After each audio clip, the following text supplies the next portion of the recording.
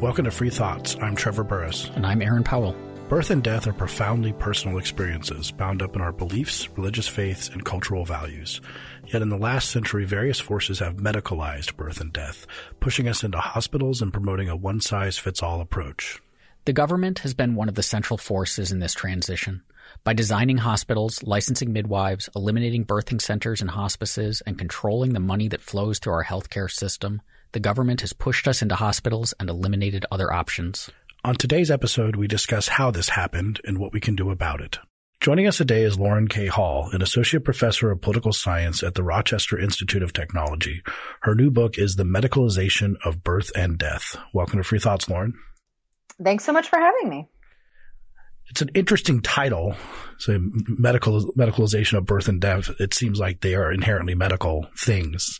So how have they become medicalized? Yeah, I would actually push back on the idea that they're inherently medical. Birth in particular, I think, is not, in fact, a medical problem at all. It's not an illness. It's not a disease. Many births have medical components, but that's quite different from the sort of contention that I think we see now, which is that birth is inherently a medical phenomenon. And the same thing is sort of true of death, although it's a little bit more complicated because, of course, usually people die of specific diseases or illnesses. And so what I'm looking at in the book is the shift that happens over the last really 100, 150 years from birth and death primarily happening at home with informal caretakers to largely taking place in centralized hospitals. And so my argument is not to sort of throw things back to the home and unpaid labor and things like that, but instead to try to find some middle ground where we recognize when medical attention is needed and when medical intervention is called for, and when we're actually harming people by using medical tools on them during these really vulnerable times. So a lot of people listening to that, they may say, okay, like, yes, birth in particular is not a medical thing in the way that cancer is, or it's not a problem to be solved. But at the same time, like over this 150-year period that you mentioned, things both birth-wise and death-wise seem to have gotten better. Like our life expectancy has gone up, so we're dying at later times too. And birth is far less dangerous than it used to be. And it would seem that a lot of that is because we're doing it in places like hospitals. So even if we go in and aren't treating it like a medical condition that has to be solved, isn't the fact that we're doing these things in hospitals where we're surrounded by high quality equipment, high quality care, people who can jump in if something goes wrong, isn't that making these things necessarily better? The medical research suggests not. So if you look at the actual medical research on both birth and death, we seem to have reached a tipping point where we provide far too much care. It's absolutely true that in the course of the 20th century, we developed medical innovations that allowed for women to survive hemorrhages, for example, that would have killed them even 10 years earlier. We managed to make C-sections much safer, much more effective, much easier on both mothers and infants. And as a result of C-sections, of course, we've saved countless lives of both mothers and babies. So all of those things are good. Similarly, on the death side, chemotherapy is a fantastic innovation that saves thousands and thousands of people. But all of the available medical evidence that we have is that we use tools like chemotherapy and like C-sections far, far too often. So in the US, the C-section rate is about 33%.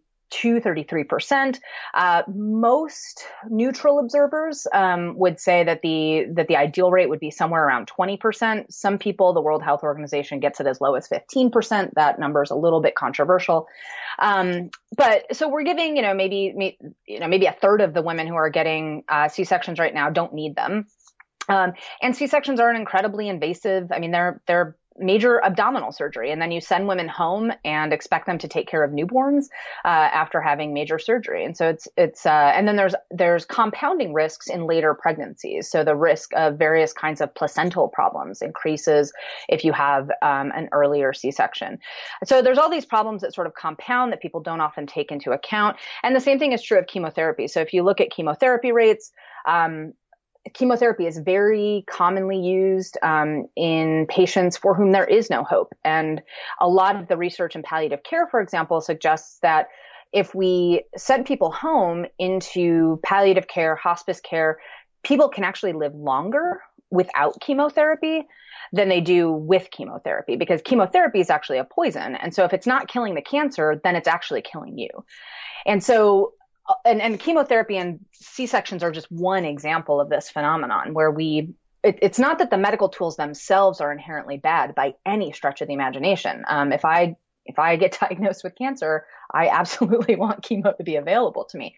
But what we've done is we've medicalized these conditions to the point that we now provide too much medical care that actually is harmful.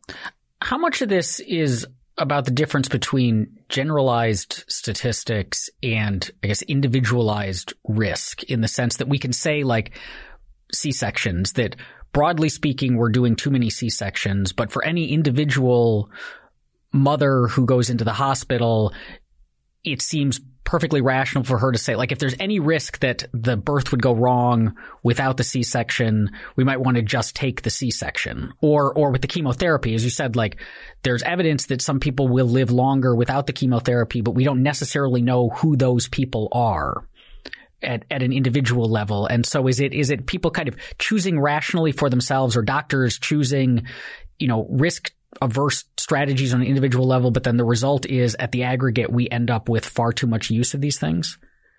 I think there are some of those cases on the margin. So there are absolutely people who you just don't know whether the C-section is the right move, but it's the risk averse move. And so you're going to make that move. And same thing is absolutely true for chemotherapy. If you're a young person with stage 4 cancer, you are going to be risk averse. You're going to take the gamble against death. And so you're going to take that chemo.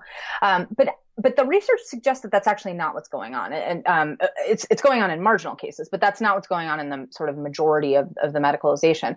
What actually seems to be happening, and birth is a really good example of this, is that physicians are actually confusing, or at least choosing sort of their risk factors over the actual risk factors of the patient in front of them. So to take, for example, vaginal birth after cesarean, the actual risk to any individual woman who wants a vaginal birth after cesarean, which is a totally medically, all of the research supports that in the majority of cases, VBAC is a safer option than a repeat cesarean. But there's one person for whom that is maybe not true, and that's for the physician. So the liability risk of VBAC is worse for the physician than the liability risk of a repeat cesarean. And so when you look at VBAC rates across the United States, what you find is that women are themselves low-risk VBAC candidates. But because doctors are assessing their liability risk of something going wrong in the case of a VBAC, they are encouraging, or in some cases, honestly, pushing, sometimes even bullying, coercing women into repeat C-sections because it lowers their liability risk, not because it lowers the woman's medical risk. How does the disconnect there, though, work? Because so insurance and liability, like, they put a lot of effort into trying to figure out what the actual risks are, because that's how insurance companies make their money, is to be as accurate as possible there. And so how does that disconnect work, in that you have a woman who the risk is low, but the insurance the doctor's carrying is saying that the risk is high? Yeah, there's two things at work. One is a series of poor research that, or a sort of cluster of poor research that came out in the 1990s, that looked at uterine rupture rates in VBAC. And, when those came out, what it looked like was that you have these catastrophic, uterine rupture rates. And so VBAC is very dangerous. You don't want the uterus contracting after it's been cut open. And so we should just totally cut VBAC out. Up until that point, we had actually had relatively high rates of vaginal birth after cesarean in this country. So after that came out, doctors and insurance companies dramatically cut back on their VBAC or their willingness to attend VBACs. it became really clear later that that research was actually flawed in a variety of ways. One of the reasons that, and this goes to the medicalization piece, one of the contributors to uterine rupture was actually because we were inducing contractions with Cytotec, which is a very strong medication that causes extremely strong contractions that can, in fact, rupture a uterus. So it wasn't the actual sort of natural contractions that a body goes through when it releases oxytocin. It was the fact that we were adding a medication to an already somewhat fragile environment that was then causing the ruptures. So once people took Cytotec out of the protocol, uterine rupture rates went down dramatically. The other thing that comes out of that is that people were misinterpreting what the data actually said about uterine rupture. So uterine rupture sounds horrific and catastrophic. I certainly would never like to have a uterine rupture. But the reality is that the vast majority of uterine ruptures that occur during VBACs are minor tears that are actually very easy to, you can even repair them laparoscopically. So they're not the kind, when we think uterine rupture, we think catastrophic, life-threatening hemorrhage. That's not actually what's happening in the vast majority of these cases. So if you look at even the cases that have uterine rupture, the vast majority of them are minor, and the really serious uterine ruptures are a very, very tiny percentage of the total. So we're sort of, it's like we're misinterpreting the risk that exists and then amplifying that risk into something that is actually not the case. And then what happened was a series of professional organization recommendations by the American College of Obstetricians and Gynecologists, ACOG, that came out and said, well, if you're going to look at a VBAC, if you're going to attend a VBAC birth, you have to sit there the entire time. The doctor has to be in attendance the whole time. You can't leave the room, or you can't leave the hospital. You have to have all of these other things in place. You have to do continuous fetal monitoring. And once you put those into place, I mean, the average C-section takes less than half an hour. A vaginal birth can take 8, 9, 10 hours. So it just became completely economically irrational for doctors to support VBAC. There's just no reason to do it if it takes you 8 hours to do what you could be paid for 30 minutes of labor to do. So that's sort of part of the story there. And that gets to the question here of how we got to this with both the case of birth and death. And there's multiple factors that we've already kind of touched on, some of them liability, some of them funding. You also, I mean, you're not a huge fan of hospitals. I mean, you think they should exist, but it seems like you think that they had a sort of interesting effect on American medicine. Absolutely. And I'll just preface this by saying, and before the sort of the criticisms comes in, criticisms start coming in. I gave birth to all 3 of my kids in a hospital. I got pretty good care. We were happy to do it. Part of the reason that I gave birth in a hospital was that there were no available birth centers in my state, which we can talk about. We can talk later. about why that is. Yeah. Yeah. But I have nothing. I like hospitals a lot for the purposes for which they're designed, which I think hospitals are best reserved for treating acute or sort of serious illnesses that require intensive medical care. The vast majority of births, I do not think, do that. And what ends up happening in hospitals, which indeed happened with all 3 of my labors, was that hospitals have to standardize care just by the nature of the beast, right? This is true of any large bureaucratic organism. It's true of any kind of institution that deals with lots of different people, with lots of different sort of modes of action and jobs that they have to get done. And so by having to standardize care, it means that individuals who have unique needs are simply by definition going to be sort of problem patients. And this is certainly true of women who are trying to give birth vaginally. And it's also true of many, many people who are dying. So people who are dying are on very unique kinds of tracks. And that's partly because dying itself, I mean, if you are a terminal patient, there's no curing death itself. You can sort of hold it off with various kinds of ways, but the process of dying, especially in the elderly and in the terminally ill, is an incredibly unique process. People have all sorts of preferences about how they die, about where they die, about the kinds of positions that they want to die in terms of connection to social groups and family and things like that, that just cannot be managed in a hospital environment. And so that's probably my biggest critique of hospitals is not that they're unnecessary or that they provide crappy care, although I think a lot of our incentives do point toward crappy care, but instead that they simply cannot individualize care in the way that birthing and dying people require. And of course, since this is Free Thoughts, we have to blame the government at some point. I like this fact which I learned when I helped review the manuscript of this a couple of years ago. This fact has stuck with me that the Hill-Burton Act of 1946 gave us the baby room. That classic image of going in a movie where you go and look through the glass and all the babies who are lined up is a product of government intervention for these reasons about making sort of a factory-based model of a hospital. Mm-hmm. Yeah, there's this wonderful architect named Rosalind Lindheim. She's unfortunately passed away now, and she didn't leave a ton of research behind her, but she actually was one of the crucial architects in developing the concept of children's hospitals, because, she looked at sort of how we treat sick children in hospitals, and she was horrified, right? I mean, this is like a situation where their childhoods are being taken away. So anyway, the sort of the children's hospital idea came from this idea of trying to de-standardize care for certain kinds of patients. So allowing children to have playrooms and allowing them to have sort of more open concept, allowing family more access and beds in rooms so that parents could sleep with their children. But she makes the similar comment about the Hill-Burton Act and its role in maternity care. So as a hospital architect, she looks at this and she says, this is insane. These essentially the Hill-Burton Act handed out blueprints for community hospitals and said, we're going to give you funding and you've got to build this hospital.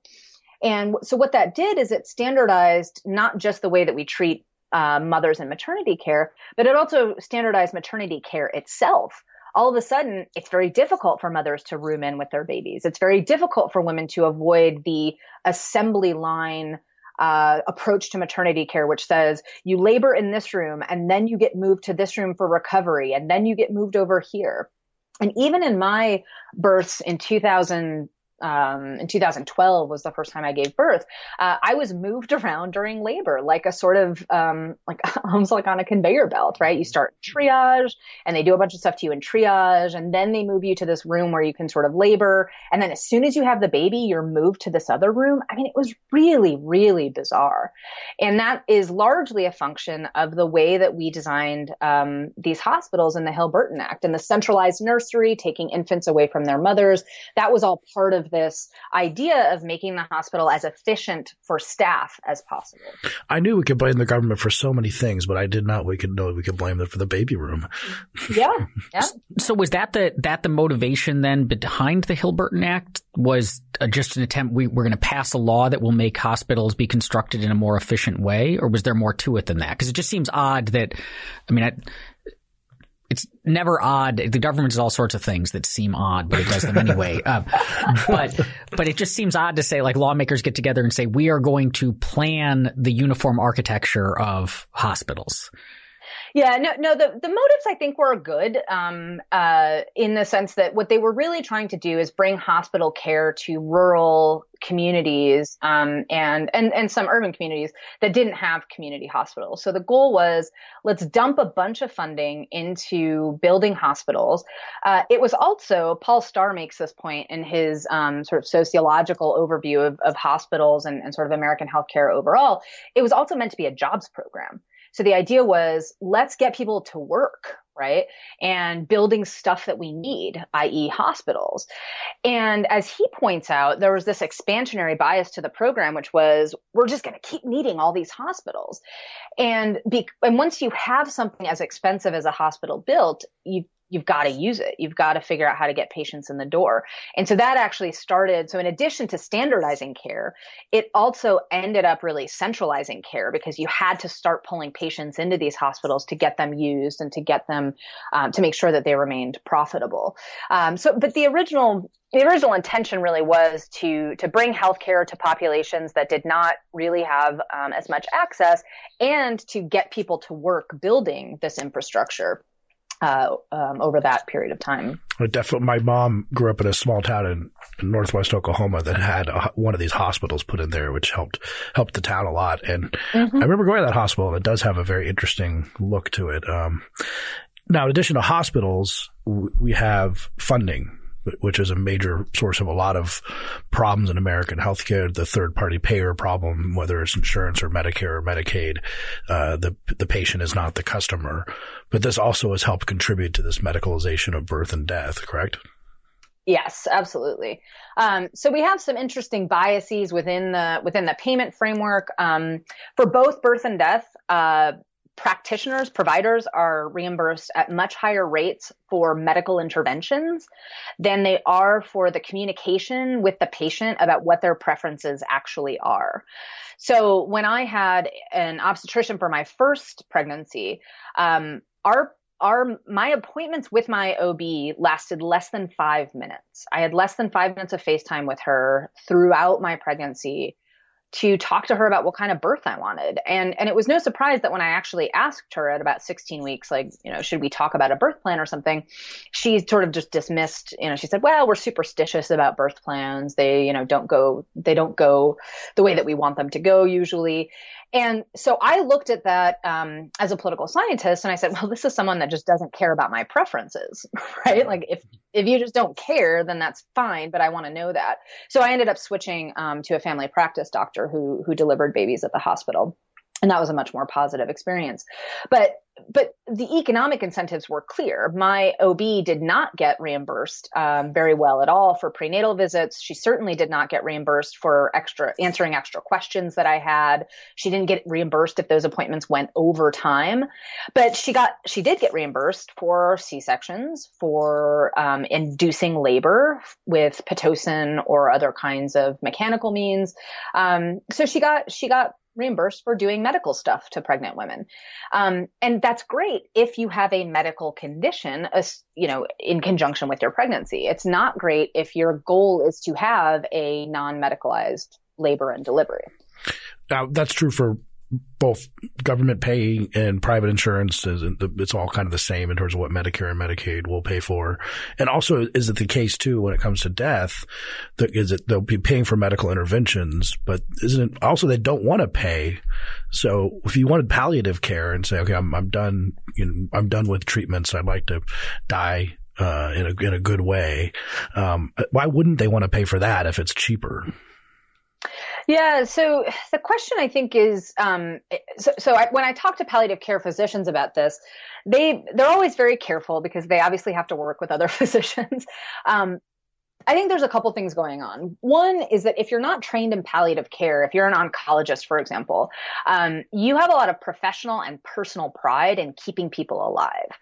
And in most hospitals, palliative care is an opt-in consult, meaning that the patient has to know that palliative care exists and has to ask for it. So even if the insurance companies would rather the patient use palliative care as part of their treatment, it's not always an option given the other institutional barriers to accessing that service. The other thing is that it's not always clear what economic direction palliative care is going to move towards. So the actual sort of the actual evidence on palliative care and hospice in particular is that it's probably cheaper for most kinds of illnesses, but not cheaper for some. So there are certain kinds of illnesses, like if people live a very long time, then hospice and palliative care do become more costly. So the insurance industry, I think, is still in a very uncomfortable situation where it doesn't want to make enemies of oncologists and other kinds of traditional providers at the end of life. There are a lot of insurance companies, though, that are exploring using palliative care, for example, as a standard consult anytime anyone is diagnosed with a life-threatening illness, simply because it generally always improves outcomes in terms of quality of life. It may reduce costs, but that's a little bit less clear at the end of life. It's very clear at birth or during birth. So given that people, we've just been discussing people respond to incentives, And so it sounds like the current incentive structure for hospitals and doctors and payers pushes them to avoid palliative care and, keep doing medical interventions to keep people alive, even if it's not the best thing for them. So ideally, we'd like to push back on that and have a more balanced thing. But how do we do that in a way that doesn't risk pushing things in the other direction? Because you can imagine a situation where if the incentive, so we discourage doctors from trying to save people at all costs. We figure out some way to push back on that drive that the physician has to keep his patient, but we don't want them to be, too blasé about keeping people alive. And right. we don't want a funding thing that encourages instead spending on palliative care as opposed to, life extension care, because we don't want insurance companies deciding more than they should. We think we should just give up on you. And so it seems like there's a high risk of, given the complexities of the incentives, there's a high risk of the pendulum swinging too far the other way. Yes. Yeah. And that's actually one of the concerns that a lot of patients at the end of life, one of the issues I think you do have is patient demand and family demand, because patients don't want to give up hope. And the way that the Medicare hospice benefit is structured is actually a terrible incentive, because what it does is it requires you to give up any kind of curative treatment in order to qualify for hospice. So if you're a patient that has any hope that you might survive this, you have no incentive at all to go on hospice, because of course you're going to fight till the end, right? So the Medicare hospice benefit actually sort of built into the system this really problematic incentive that keeps people in active treatment, even when a combination of active treatment and something like palliative care would be much more beneficial for them. But this comes up in patient conversations all the time. And I was interviewing a palliative care nurse practitioner, for example, who was talking to a Black family member of a patient of hers, and he just sort of pulled her aside and said, can you promise me that your recommendation isn't to save money? And she was heartbroken, right? So she's a palliative care practitioner. She loves, part of the reason that she went into this incredibly emotionally draining field is to try to help people figure out how to die in a sort of humane and in a humane way that's consistent with their preferences. And this guy had this very, sensible question, right? Like, how do I know you're not just trying to profit the insurance company? So that I think is a real fear of a lot of patients, but it's also a serious concern, I think, as you point out, on the incentive side. The best approaches that I've seen to dealing with this are situations where you have a collaboration between palliative care. You see this sometimes in oncology clinics where you have palliative care physicians who work with oncologists. So it's collaborative. And they also, in some of these situations, they do some cost sharing. And so they actually pool some of the funding that they get for these various kinds of treatments and things into a sort of general fund. And so that takes some of the, instead of pitting palliative care physicians against oncologists, right, or pitting the insurance company against oncologists and in favor of palliative care or something, you actually have the different physicians working really closely together. And I think that takes away at least some of the potential for abuse, because you have different physicians operating as kind of watchdogs on each other. The oncologist isn't going to let some palliative care guy come in and say, just give up chemo. It's going to save you, if he actually thinks there's the potential for someone to be saved. And the one example of this that I've seen, it's not specific to palliative care, but Grand Junction, Colorado did something sort of similar when they were trying to reduce hospital admissions. And what they found is that there's actually a sort of Eleanor Ostrom kind of lesson here about common pool resources. But what they found is that if you allow physicians to sort of informally monitor each other, and you set up the systems for people to sort of keep an eye on each other, and then you pool these resources in what people agree is a relatively fair way, you can actually get some pretty considerable cost savings as well as much higher quality care. So the way that we've siloed out medical care into you get treated by an oncologist until there's no hope, and then we punt you to the palliative care people to clean up the mess, right?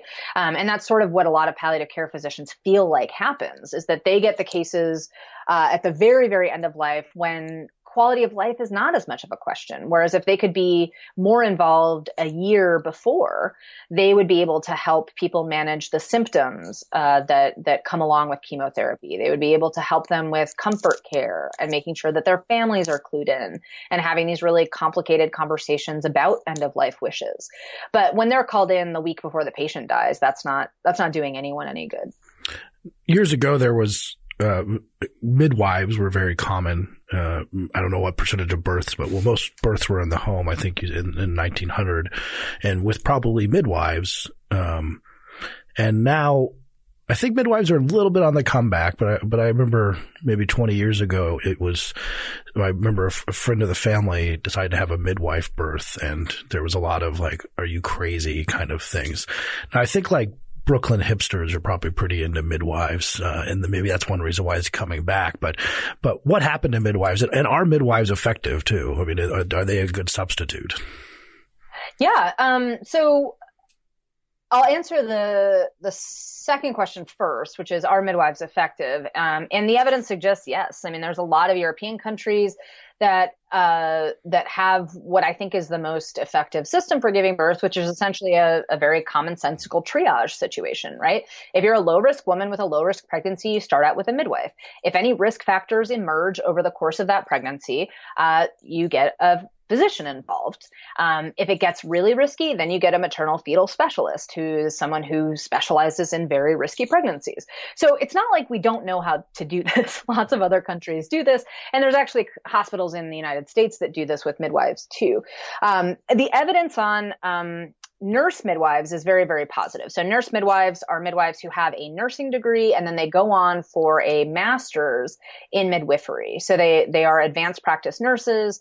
They have the medical chops to handle a lot of different emergencies as they come up during labor and delivery, but they won't, given their scope of practice, they won't handle very risky deliveries. So usually they will hand off uncontrolled gestational diabetes, or if you have preeclampsia, which is high blood pressure during pregnancy, dangerously high blood pressure during pregnancy. Many midwives, and some of this is regulated also. So in many states, midwives can't attend twin or multiple births, triplets.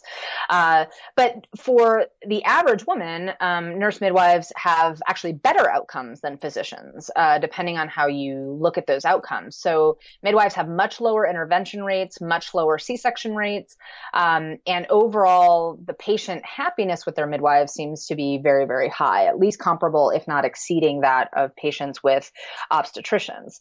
The picture is a little bit less clear for certified professional midwives or direct entry midwives. And those are midwives who come into midwifery through an apprenticeship program. So they're not trained nurses usually.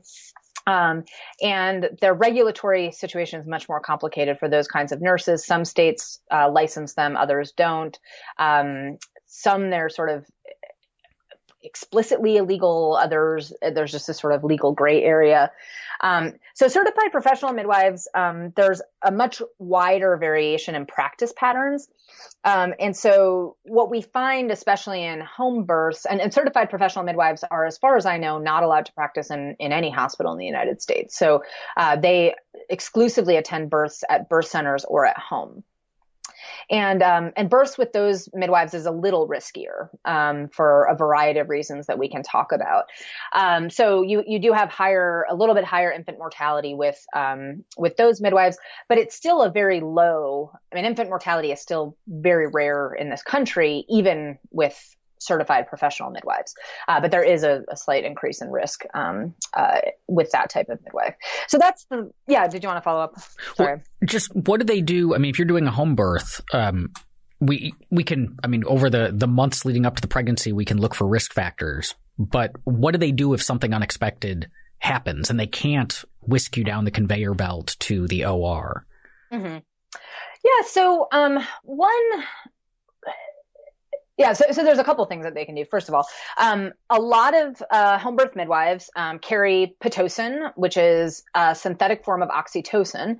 It can be used to induce labor, but in this case, it's actually used to prevent hemorrhage or control hemorrhage. So what oxytocin does in the uterus is it actually causes uterine contractions. And so if you have a woman who is bleeding uncontrollably, you can carry this Pitocin with you. It has very few side effects outside of it's a pretty safe medication. And so even non-nurses can administer it in a safe manner. You give the woman a shot of Pitocin that helps her uterus clamp down on the hemorrhage long enough for you to transport her to a hospital.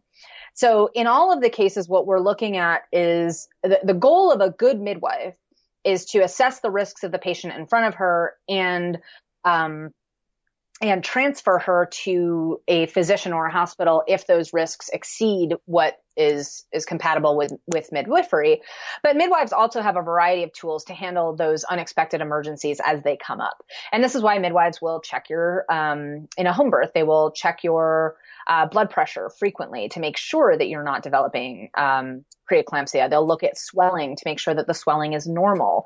They'll look for any abnormal signs. Fever, for example, is an automatic transfer to a hospital, right? All of these different things.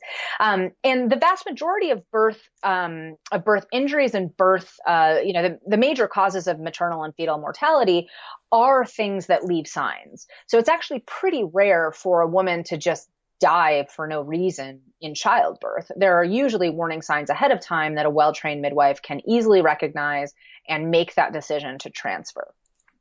So I think one of the weird sort of misconceptions that we have in this country about midwifery care is the sort of idea that, like, if you get a home birth, you've cut yourself off from medical care altogether, right? Like you're just stuck with that midwife, even if you die.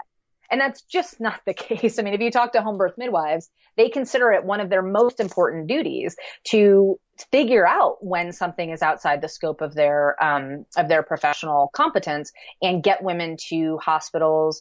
Most midwives have physicians on call. So if there is something that's a little bit off, they can call that consulting physician and see if that's something that needs to be, that they need to go in for, or if it's something to just keep an eye on. So in an ideal system, you would have that collaboration between physicians and midwives in the same way that you would ideally have collaboration between palliative care physicians and oncologists. But unfortunately, the regulations work in such a way as to actively prevent that collaboration.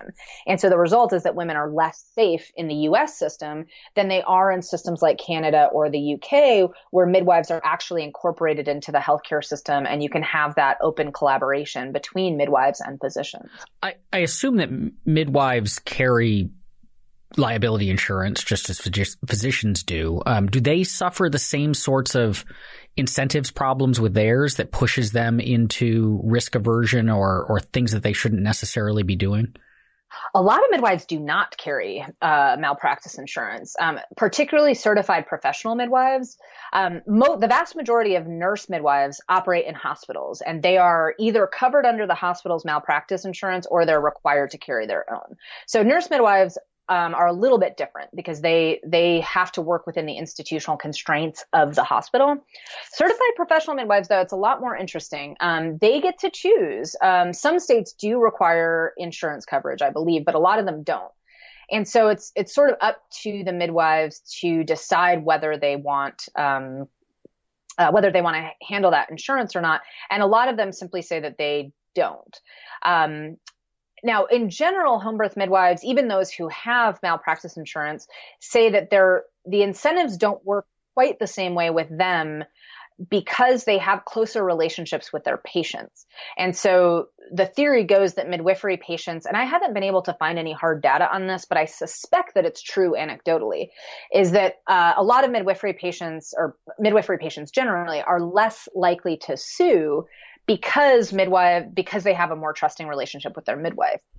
So if you look at a lot of the reasons that people sue for malpractice after births in hospitals, it's actually because they don't know what happened. Mm-hmm. So people are suing for information first and foremost. And in order to get the hospital records released, in order to get staff interviewed, you have to have an active lawsuit. So that's another sort of problem.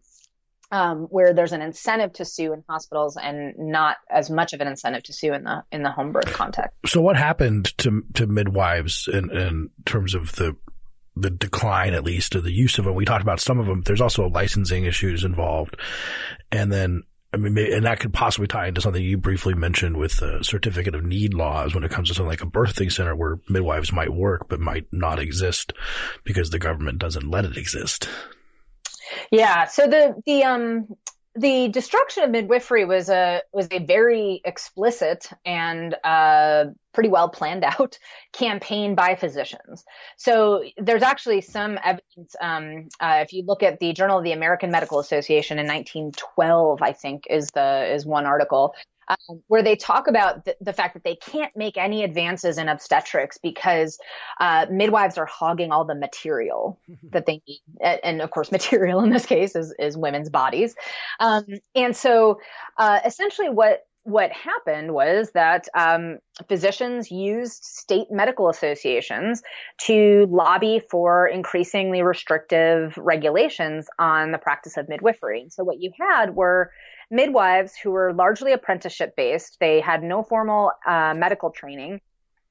And so so essentially what physicians did is they started prosecuting them for practicing medicine without a license. And they really ramped up these prosecutions in the early part of the 20th century. And the goal was to get women into hospitals where you could start doing this sort of scientific study of birth and start actually controlling the process in order to see sort of how birthing would be better. The irony, of course, is that at this time, many physicians had higher maternal mortality rates than midwives because they were constantly sticking dirty hands and dirty tools and all sorts of awful things into women's body. They were intervening all the time. Mm-hmm. And if you don't have a decent understanding of germ theory, you are going to kill a lot of women. And so the largest cause of maternal death at this point is, at the point that we're talking about in the early 1900s, is infection. And many of those infections were caused by physician hygiene issues. So there's one case of a midwife named Hannah Porn in Massachusetts who was prosecuted multiple times for practicing medicine without a license. And the physicians who testified her at trial had worse maternal and infant mortality statistics than she did. Mm-hmm. She was objectively a better provider than the physicians who were trying to get her out of practice, and they succeeded. So she was eventually booted from practice. What they noticed was an uptick. I like this little detail. What they noticed is an uptick in birth certificates that were not signed after her final conviction. And so what they conclude from that is that she continued to practice because women trusted her, but she simply didn't leave evidence behind. So what about certificate of need laws? Yeah, so those, that's actually the story in my state, New York, for why, for example, we only have 2 birth centers in the entire state of New York. And certificate of need laws. So the kinds of regulations that we were talking about with midwives are a way to sort of control midwives directly through this licensing process.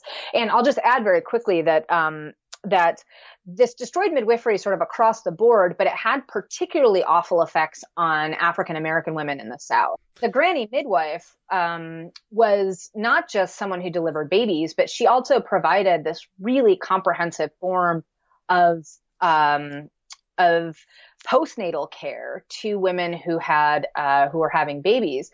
And there's a lot of evidence that the granny midwives were very successful in lowering infant and maternal mortality. And the initial push was just to get them to sort of boost their training a little bit, to teach them about hygiene, to get them to become sort of community health leaders in their capacity. But then very quickly what happened after after basically a decade, is that they started being targeted by physicians too. And so eventually granny midwives were made illegal in all southern states, which meant meant that you lost all of these people who were able to give culturally competent care, who were able to work with people in really rural areas, people who had been really seriously harmed by the medical system, who didn't trust doctors. All of a sudden, they have no option whatsoever. So the targeting of midwives was pretty comprehensive, but I think there's a lot of evidence that it harmed Black women more than white women because Black women just had fewer options. And then if you take into account the racism that Black women experienced when they went to hospitals, you have just astronomical rates, for example, in Mississippi of forced hysterectomies. So you go to the hospital in labor, a doctor decides that you have too many children and gives you a hysterectomy without your knowledge, or sterilizes you in some other way. And so that procedure was actually common enough that it was called a Mississippi appendectomy. So there were very strong reasons why Black women in particular did not want to go to hospitals to give birth. And yet the destruction of granny midwives meant that they were forced into these institutions that treated them in this pretty horrific way. So given all of the problems that we've discussed today, how do we go about changing things? How do we go about changing the legal incentives, the institutional incentives, particularly in the face of what I imagine is strong pushback from certain groups that have an interest in this, whether that's the AMA or the insurance lobby or whomever else? Like, what can we do? Yeah, I try to be hopeful. I mean, the concern that I have the book sort of ends on is that, I mean, we have a lot of compounding streams of different government policies that all point in the same direction. And so it's just going to be really hard to untangle it at any one government level. I think there's a couple things that, at the state level, Trevor mentions certificate of need laws. I think at the state level, we should absolutely stop allowing hospitals to veto the entry of competing organizations. I mean, it's absurd to me that New York State, for example, has 2 birth centers because hospitals, every time birth centers try to enter the market, hospitals just come along and they go, nope, we actually have maternity care totally locked in this area. It's totally fine. We don't need any new maternity providers. And for some reason, regulators go, oh, okay, that sounds fine. Kentucky has 0 birth centers because every single birth center has lost their certificate of need battle. That's just crazy, especially because the demand is very much there.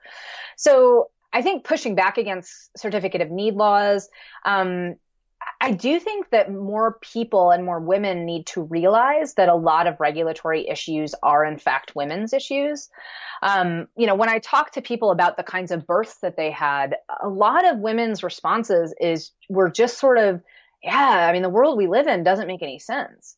But what they didn't realize is that it doesn't make sense because specific people have invested interests in not making it make sense, right? It makes sense for them, but it doesn't make sense for you.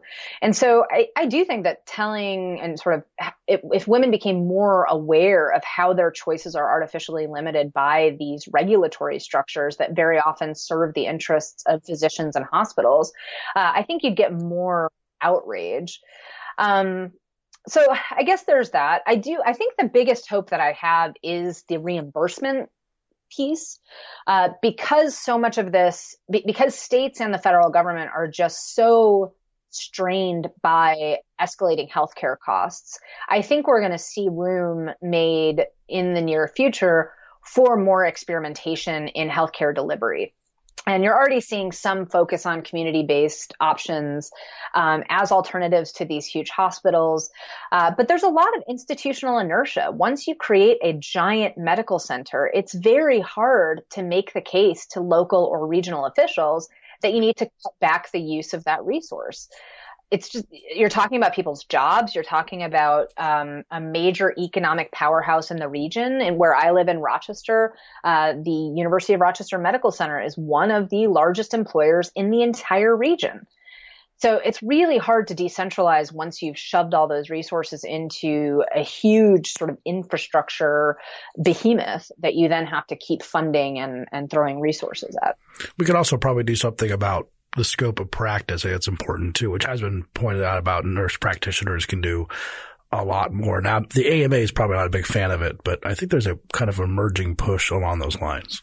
Yeah, and there's actually some hopeful stuff from both the government, but also some of the major health nonprofits where, the physicians kept pushing back against nurse practitioners practicing independently.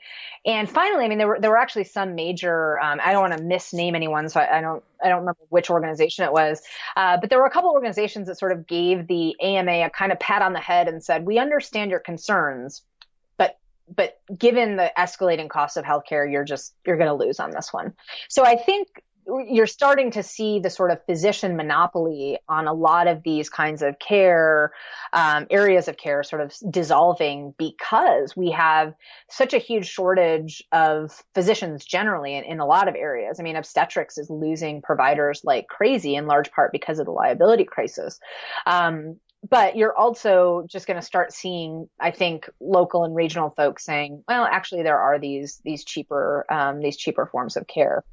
You talk about in the book the sort of principles that should guide reform and how we should be thinking about this, especially with birth and death. And it's not just the Hippocratic Oath. If we reconceptualize what these are and make sure that we treat people with respect and honor their dignity as human beings, and we could probably get somewhere if we change our thinking about these two events that either a lot of people go through and everyone will go through. Yeah. So one of the frameworks, and I'm not a bioethicist, but I do think that the sort of the do no harm, the focus on do no harm has really done a lot of harm, in that there are other competing principles, right? So there's patient autonomy, which is where the principle of informed consent becomes so important. There's questions of justice, who gets access to what kinds of care under what situations. And then there's the question of it's not just is the medical intervention that you're doing on this person doing harm, but is it providing them any benefit? And what we find is that a lot of the interventions that we do to the birthing and dying are not providing them benefits. They're extremely costly, and they're actually doing active harm. And so and people aren't actually consenting to these because they don't fully understand the range of options available to them. So I guess part of what I wanted to do in the book is really refocus the conversation around the individuals who are doing this, right? Birth and death are incredibly vulnerable periods in anyone's life. They are incredibly individual. They are extremely preference sensitive. And those preferences have enormous impacts on the medical outcomes. And so we have to move away from a system that treats people as though they are sort of standardized objects on a conveyor belt. And we have to allow more sort of freedom for people to make decisions that might be uncomfortable, that might mess with the standard of care and the hospital protocols. And the only way that we can do that is by loosening government regulation at all levels. Because what we've done is we've created this sort of regulatory web that pushes people into centralized hospitals to give birth and to die. And just all of the evidence that we have is that that's not the best place for the majority of people. It might be a good place for some people, but we need to open up those regulatory bonds to let people make decisions about how they want to take on those really vulnerable and really meaningful times of their life.